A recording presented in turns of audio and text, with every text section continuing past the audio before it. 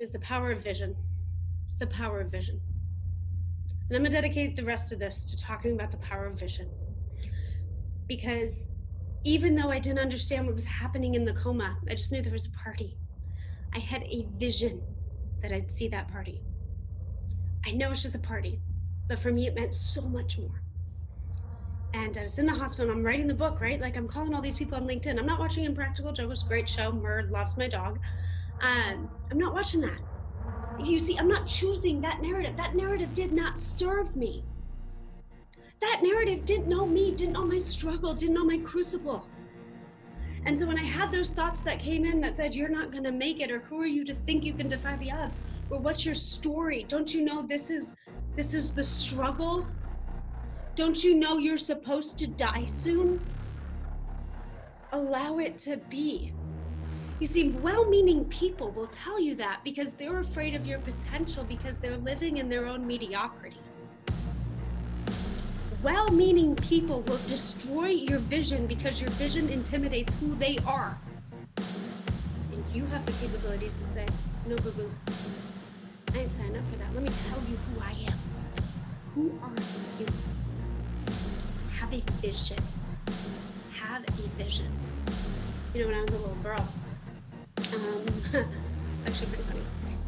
So I'm thinking kindergarten age, right? Maybe first grade, who cares?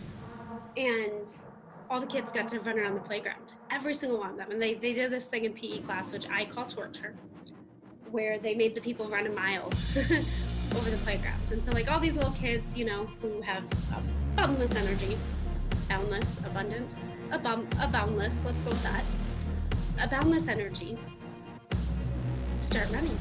And the PE teacher looks at me and he goes, Kayla, go join him. And I was scared because if I run, I cough, and that's embarrassing.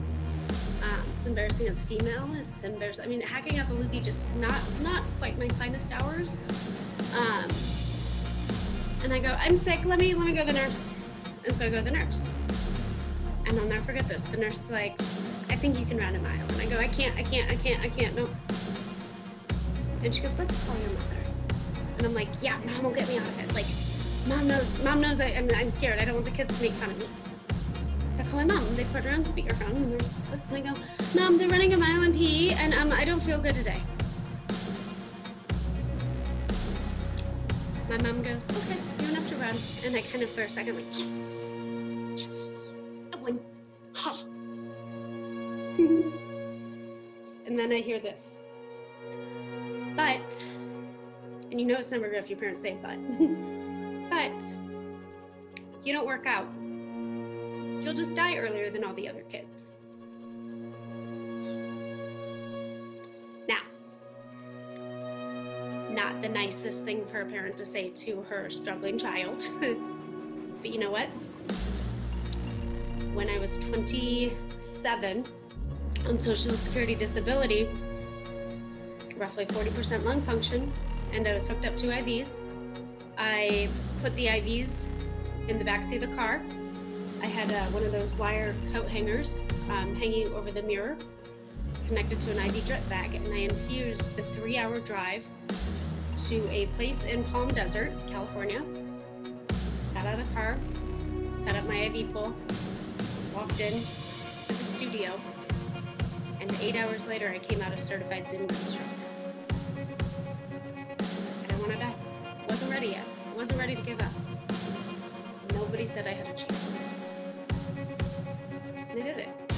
And became a certified Zumba instructor. Now, not the best. I have the lung function to get through my own class, right? But I want you to get this. When you live with a vision of how great your life will be, and you can create that vision in an instant in your mind, and you see it, you are well on your way. Because it doesn't matter what the world says around you, it's what you see. Do this right now, just humor me. Take your hand, put over your eyes. Inhale through your nose, exhale through your mouth. You don't need your eyes to see. What do you see in your future? What do you see in your future? here's the deal. I wasn't acting like a patient. I wasn't looking like a patient. I wasn't talking like I was a patient.